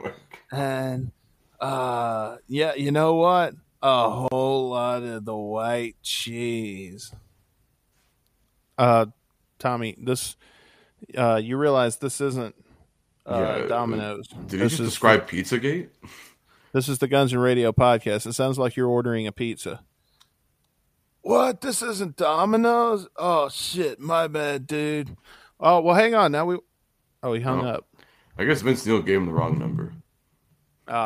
Yeah, maybe. Because somehow Vince Neil is just gets on here all the time. He probably just Yeah, gave him we the wrong haven't- number. We haven't heard from Vince Neil in a while. Not ever since what showed up. Yeah, he found out who stole my money. Then he took the money to fund fucking All right, hang tour on. dates. Oh no. We're gonna have to get to the bottom of this because God. look, man, you're accusing the man right now of stealing your money. Well, I mean, I apparently my money funded 4 dates on the stadium tour, and I couldn't even get to go to one that was 20 minutes from me. Well, I don't know. Maybe there's a perfectly reasonable explanation. Unless I was banned, like Scott Steiner, at the fucking Hall of Fame. I think if you were banned, we would have known about it by now. Surely, the way. Yeah, would have had season 3 of Band starring Chris Caputo and Rick Dunsford. Yeah, okay, first of all, if you had your own show, I wouldn't fucking listen to it anyway. You can hear you son of a bitch. Oh, All right, that's man. cool. Vince, you sound pretty angry right now. Yeah, you know what? Because, I think it's unfair after everything I've done for this show and stopping that hacker and everything I've done for Chris Caputo. And I stopped the hacker. I could have just, let him keep stealing Caputo's money, especially after I figured out it was Phil Spector. I could have probably got a couple of number 1 hits out of the guy because he was such a good record producer. I mean, well, we don't want to go back down that rabbit hole again on the show, Vince. No. Yeah, I don't think that. Well, anyway, you would think that Chris Caputo would at least show a little bit of fucking gratitude. I'm still waiting for my thank you card and a bottle of champagne. All right, and you know, Chris, I don't see you writing any of this down. Okay, I'm showing you how you can make this up to me. Okay. I mean, Chris, you know, he does thank got you a card. point. What did you come to my wedding or something? That I don't hasn't know. happened yet? He saved our show, man. Did you not see Phil Spector was about to push the kill podcast button, and then Vince Neil stopped him? Respect to Vince Neil for doing something for once. Well, actually, technically, it turned out it was Mick Mars disguised as Vince Neil that saved the day. But Vince was there. Yeah, but I was there. Could give my fucking money back. I don't know what you're talking about when it comes to money. Yeah. I wasn't getting money there. Of course, how it is. Of course. You don't have enough of it. You want to steal from the 99%, you 1%er bitch. Okay, you see, I've got this. Okay, I figured out what it was. Okay. See, I sent that money back to you. Okay, I gave it to Tom Zutaut, and I said, hey, you take this in one of your new cars that's for sale. You take this money to Canada, and you give it to Chris Caputo. He still hasn't made it yet. I'm like, I'm not that far. It's not like you're sending it across an ocean.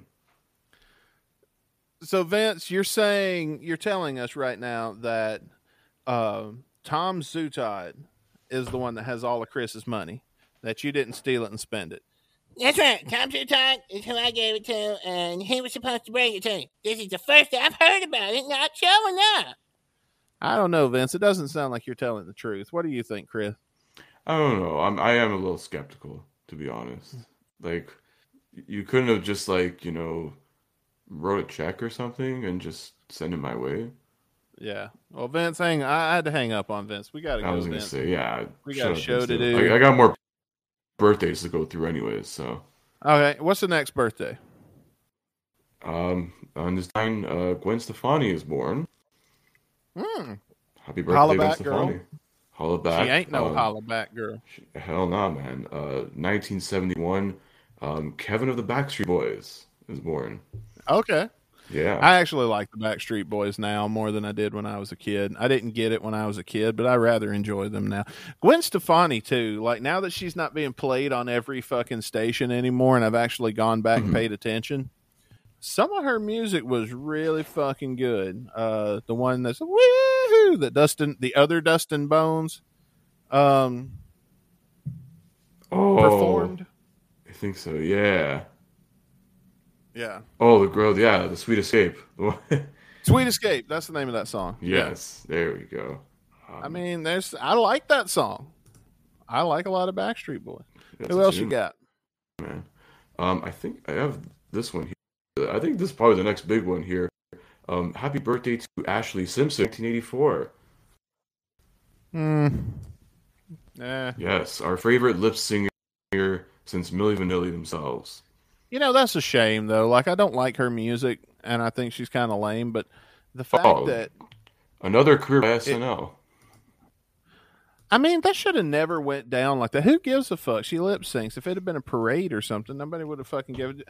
All you had to do is don't draw attention to it. That's all she did. She drew attention when she started doing that fucking chicken dance or whatever. And then she addressed it after the show. That's where she fucked up. If they would have just went to commercial and she would have pretended it never happened, never told anybody about it, people and would have been silent about it, people would have forgot about it, and then she would probably, I don't know if she'd still be around today, but she would have had a longer career than she did. Maybe, but I don't think so. It's hard to get rid of the stigma of that. But if you look at all the other bands that's happened, Meatloaf got caught lip syncing, nobody gave a fuck. Mm-hmm. Paul Stanley's been caught lip syncing, nobody gives a fuck. He got sued once, and that was it.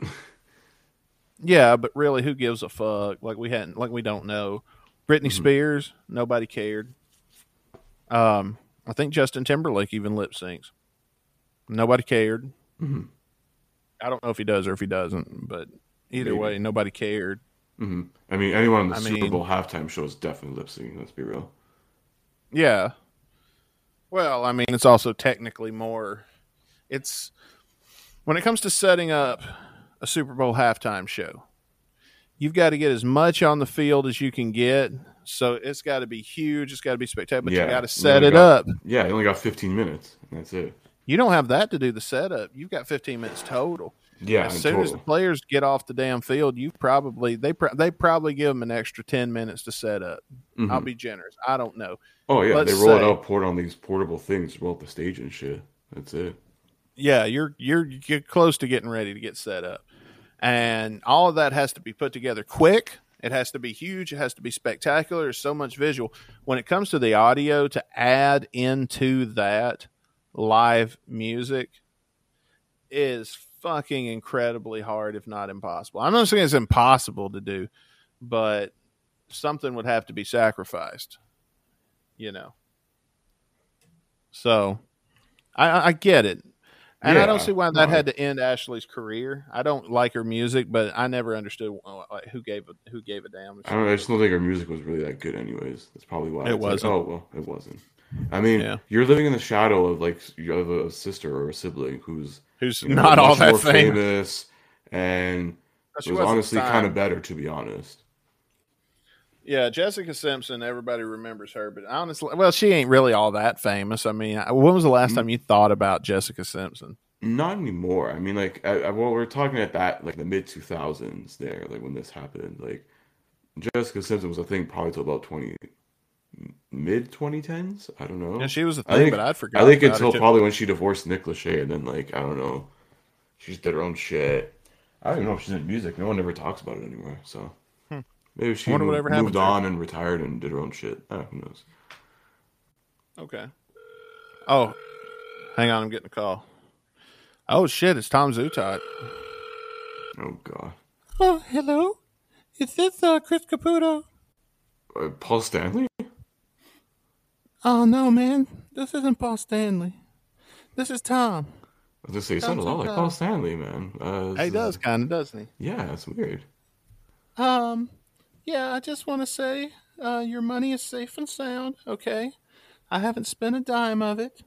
It's just a little hard to transport that much cash across the border, as I'm sure you understand. Mm-hmm. And to keep it in safekeeping, I rented a storage locker.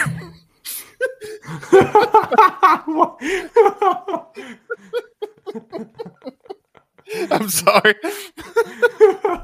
You couldn't keep the fucking charade up.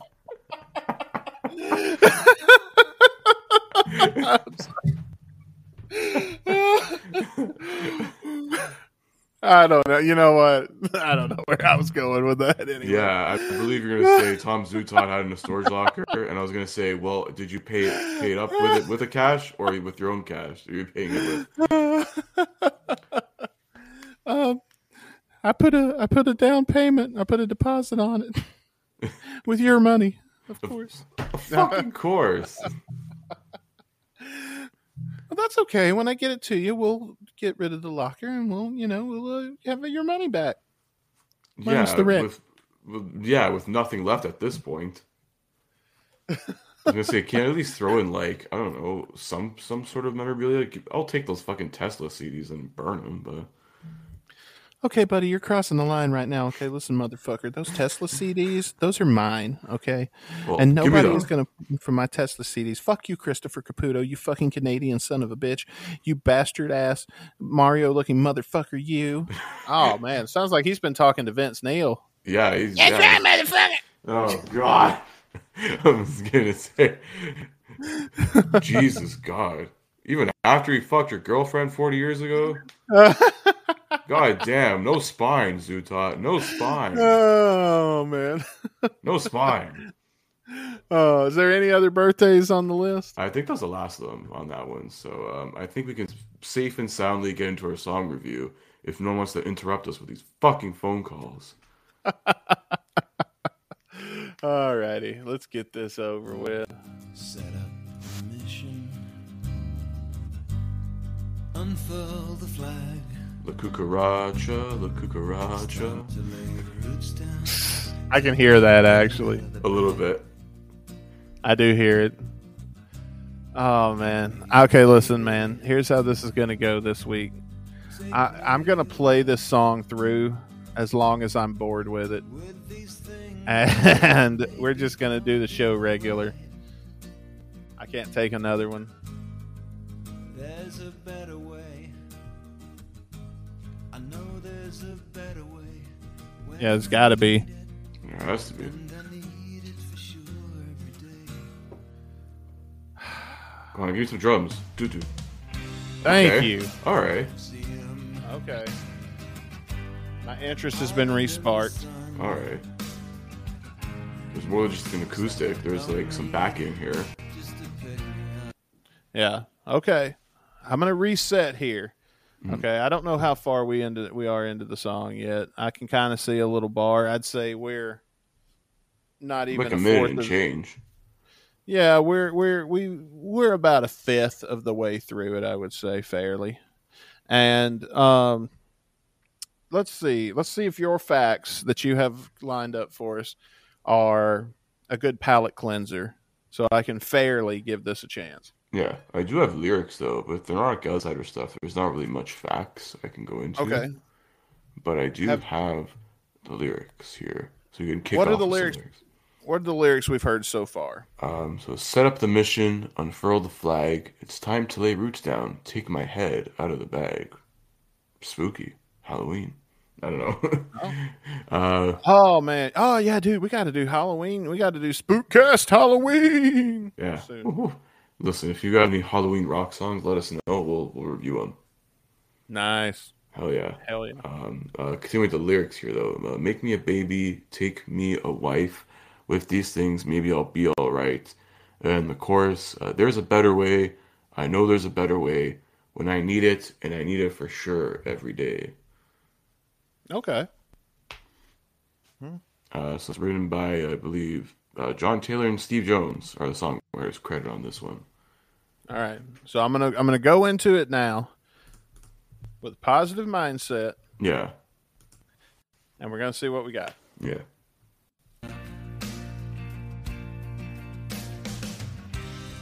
Head for the waterfall. Don't drown in the juice. Well, that didn't take too long. Make the Shit. right choices. Maybe I'll be alright. How come it's so hard to climb and so easy to slide? What the fuck is he talking about? How come it's so easy to fly and so hard to thrive? Why is? Oh, There's a better way. yeah. Okay, Chris. Mhm. So what year? Who's our drummer here? Okay, so for those who Let's don't talk know, about what we do know about Neurotic Outsiders. Maybe it's there's something. it's a super group that only had one album. Duff McKagan on guitar, bass, lead, and vocals.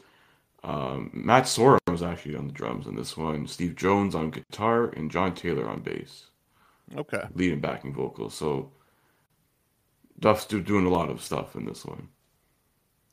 Was this This was post Guns N' Roses, right? Yeah, because I only had one album. It was released, I believe, in sometime between 95 and 97. That was when they were Nah. active. Velvet Revolver's better. I think as long as you've got enough of those elements of GNR together, like Velvet Revolver had 3. Mm-hmm. This one only has 2. Yeah. I mean, if you threw Slash into it, it'd probably be pretty good. But I just don't care for this. I just know Slash would fit this vibe they were going for. Not at all. Probably not. Oh, no. No way. I am going to rewind a little bit. I'm going to hit play, but I'm going to rewind just a hair because a guitar solo came up. And I want to listen to the guitar solo separately and I'm trying to give this as many points as I can because I don't want to be a dick and keep giving them all zeros and shit. But you know what I mean? I'm trying to be as nice about it as I can. I mean, it oddly sounds like an old 90s hymn. I had like on the tip of my tongue and I was looking actually here. It's in my tongue. No, it's not to my tongue. Actually, On the tip of his I tongue. don't know why, but this reminds me of fucking that song "Kiss Me" by Sixpence None the Richer. Okay. You know that I one? don't know that. Oh, kiss me. Oh, it's Hang on. Yeah. Okay. We're gonna have to. Okay, Kiss Me by who? Sixpence None the Richer. Sixpence None the Richer. Here we go. Yeah. One Hit Wonder. All Here. right. I'm getting them loaded real quick. It kind of sounds similar because the song's released in '97, and then this was released like the album was released like '95 or '96. Okay. Now we're about to I'm gonna do the screen share again. Share the system audio, and we're gonna pull up YouTube, and we're gonna have a little listen here.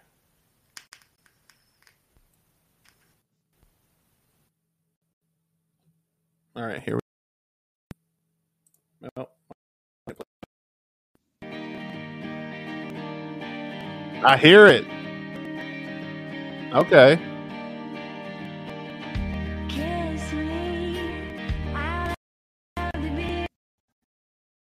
Okay. I see what you mean now, Chris. Yeah. All right. It's all the '90s. That's man. weird. A lot of shit has overlapping, and it just sort of sounds the same. Yeah. That's just give me that I vibe hear of that that. song. I was like, wait a minute, it sounds like something from the '90s. Oh wait, this is the '90s. All right, so I'm gonna play this. I'm gonna play this now.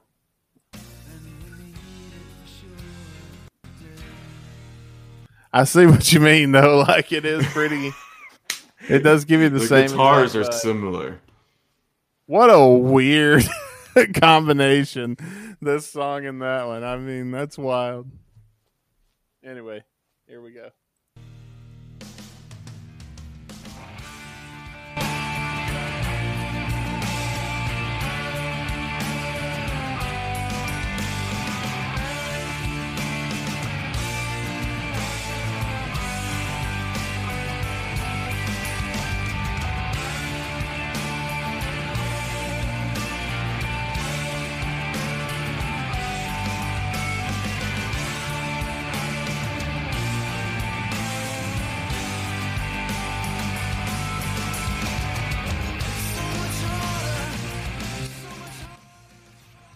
What'd you think? It was okay. It wasn't really much of a solo. More of like a bridge towards probably the next verse. It's not terrible so far. It's not. Is it their best song by far? I don't know. Yeah. There was something we liked by Duff. I know it. I remember there being something Duff that we liked. So there's a couple of good songs on his first solo album, Believe in Me. I could have sworn Neurotic Outsiders was something we enjoyed, like the first couple of songs. There was the track Story of My Life, which was decent. We got mid reviews from us. I remember that. Well, that was last week, bro. No, Story of My Life. Was it? No, was it Story of My Life? Oh, no. Story of My Life was last week. No, we did 6 Feet Under. I switched that up. It was 6 Feet Under. We did that in last season. Okay. I think that was one of the ones I recorded from my basement. No, we did that like in March or April. I think that we did a couple back to back before I went on vacation. All right, I'm gonna rewind for a second, and I'm gonna give this solo another chance, okay? But I'm not going back to the solo. It looks like there was another one, so.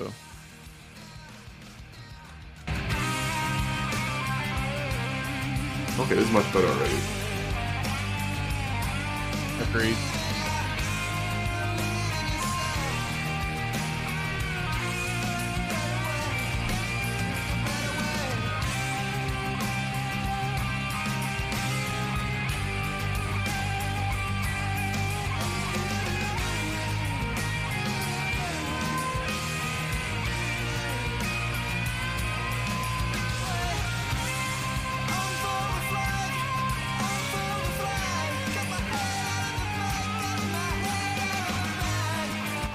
That was better without the singer. Oh, is that it? Is that?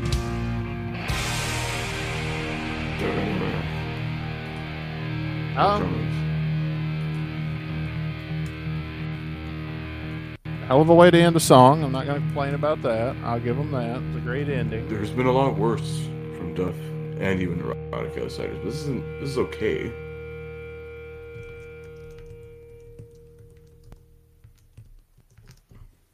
right. Well, No, that's it. we're not playing it again. Thank you. No, thank you for sir. I appreciate your enthusiasm. Restream, but we are No, not going to be doing that. But we No, will no. talk about it. Give our Yes. final thoughts on the song. Who's to go first this week? I'll go first if you want. Let's rock paper scissors for it. Come on, one All time. right. We ain't never done this. I keep trying to All get you right. to do this. Let's do it. Now that Here. we have video, we can actually pull this off. All right, here we go. Let me know when you're ready. I'm ready. You start. You tell me All when. right. Shoot. You win. All right, I put paper. Oh, well, there you I go. put paper this way, not this way. I don't know.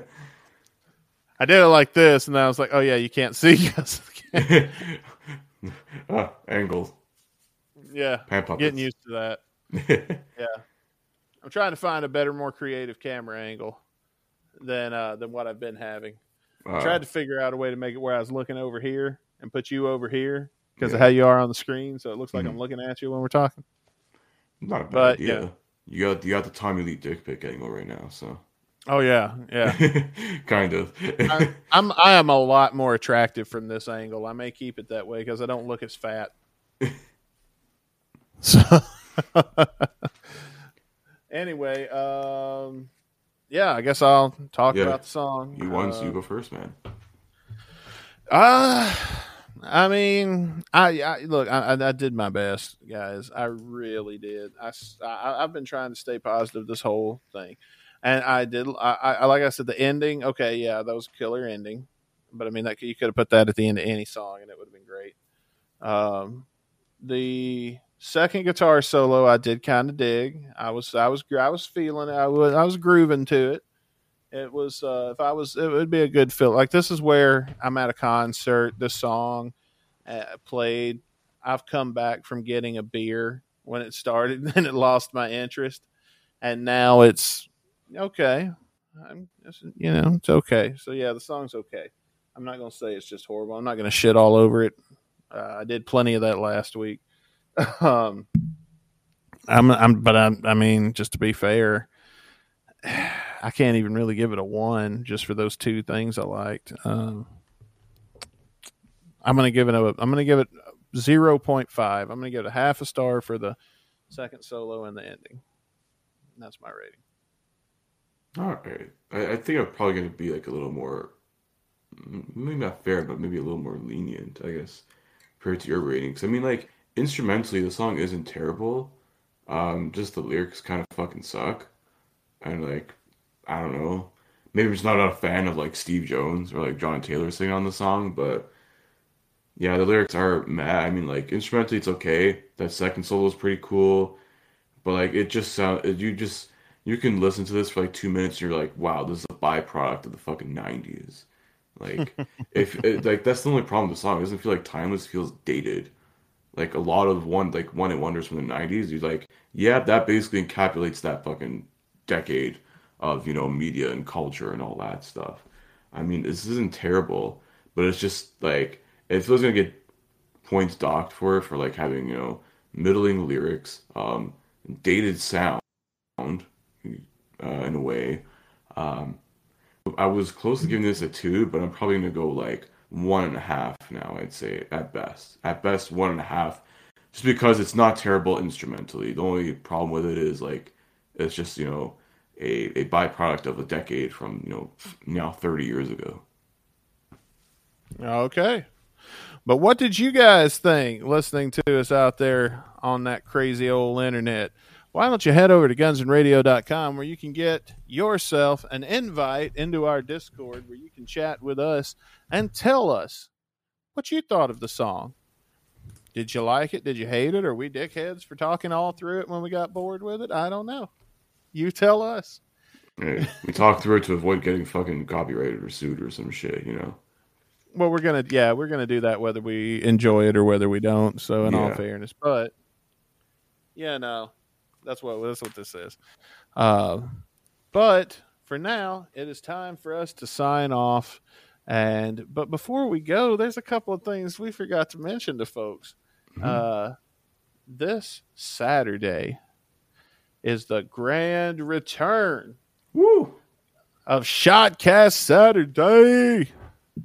And I got to admit, man, I'm looking forward to recording Shotcast again because we have done so much.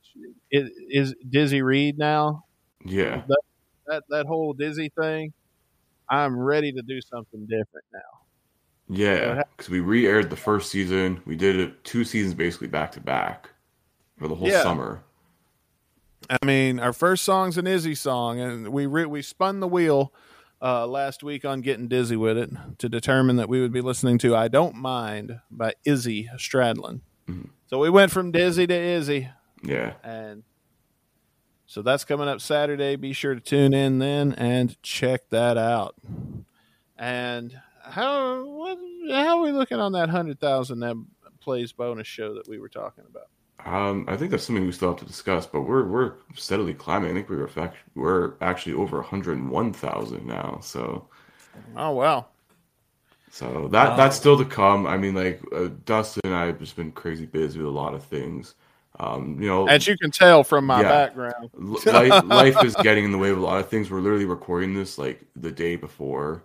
Like we used to be like on time doing this like 4 or 5 days a week in advance, almost, yeah, taping the stuff. But now, like our life, both of us just dealing with shit in life. So that's why, we haven't even got around to discussing what we're gonna do with that. But it is something that's, gonna happen. Like doing it.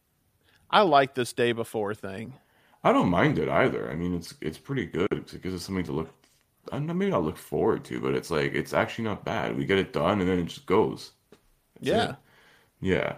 I mean, it's about. I mean, I like doing it on Sundays because then whatever we talk about is still going to be relevant. Mm-hmm. It's not 2 weeks old. I know we haven't mentioned.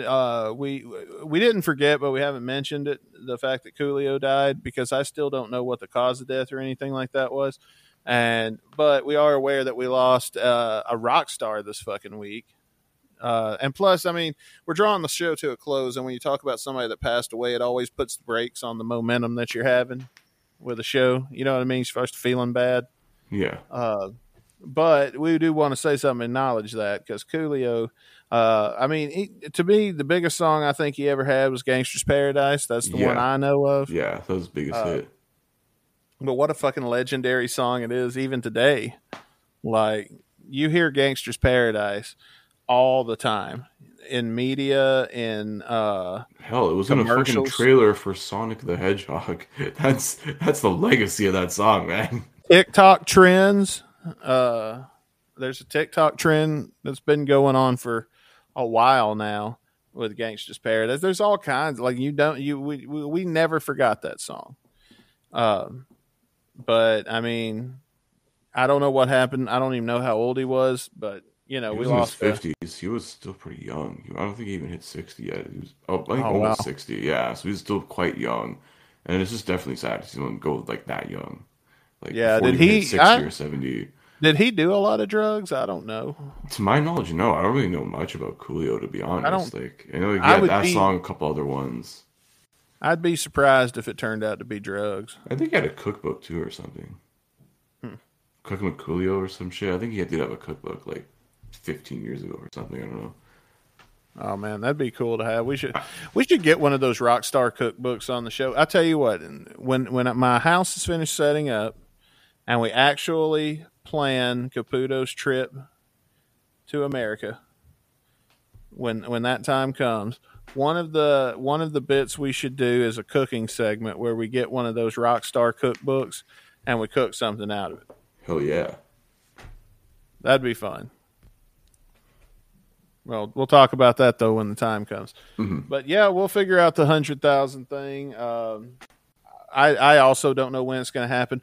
If those of you who have been watching the episode who don't know and haven't been following what's going on, the reason my house looks like shit right now with all these boxes, and it looks like a hoarder house in here right now, is simply because I just moved into this place 2 weeks ago. I'm alone, so I had to clean my whole apartment, get all this shit out, clean my whole apartment and get it ready, for me to turn the keys in. That's what I've been doing all week. And the grass outside was up to your knees in this place because the previous owners didn't mow the backyard. So I spent all weekend mowing grass and fucking with that. And it got to the point I thought I was going to have to hire somebody else to do it because the lawnmower wasn't working right.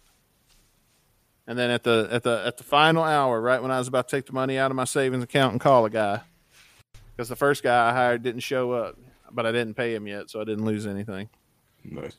And but yeah, all of a sudden the fucking lawnmower just magically worked again. So now I have a backyard, and back in my backyard, now that it's mowed and I've looked at it, it is a good backyard. It's got a lot of potential places to put a deck, put a grill, because you know I'm a grilling man. I love my grilling. I love my grilling and my smoking. So, I'm excited. It's gonna be Dustin's house is gonna be a good house. Whose house? Whose house is it? Oh, dude. Yeah, and we'll have fun when you come to visit. We can play our music as loud as we fucking want to. Oh, fuck yeah. Let's do it, man. We're at our own party. Party for two, Shania Twain. One of the top selling albums of all time, buddy. That song wasn't on there, but it's all right. That's awesome, man. But anyway, guys, we hope you'll join us, and we'll make it a party of many this Saturday when Shotcast Saturday premieres. And we also hope you come back and party with us again next week on the Guns and Radio podcast. But you know what we almost signed off without doing? Yeah, I was going to say, what the hell are we doing next week? Well, we haven't spun the wheel to find out. Yeah, I think it's about time. I think we've, teased and blue balled these people for over 2 hours this week. 2 hours, just the two of us, which is crazy. We don't even reach that unless we have like multiple guests on. I've been enjoying sitting here chatting with you, bro. I mean, dude, it's always a blast every week here. So I forget we're doing a show sometimes, and we just get to bullshitting, man. And it's just a fun time for me. Let's see what we're going to be looking at next week on the show. Get it.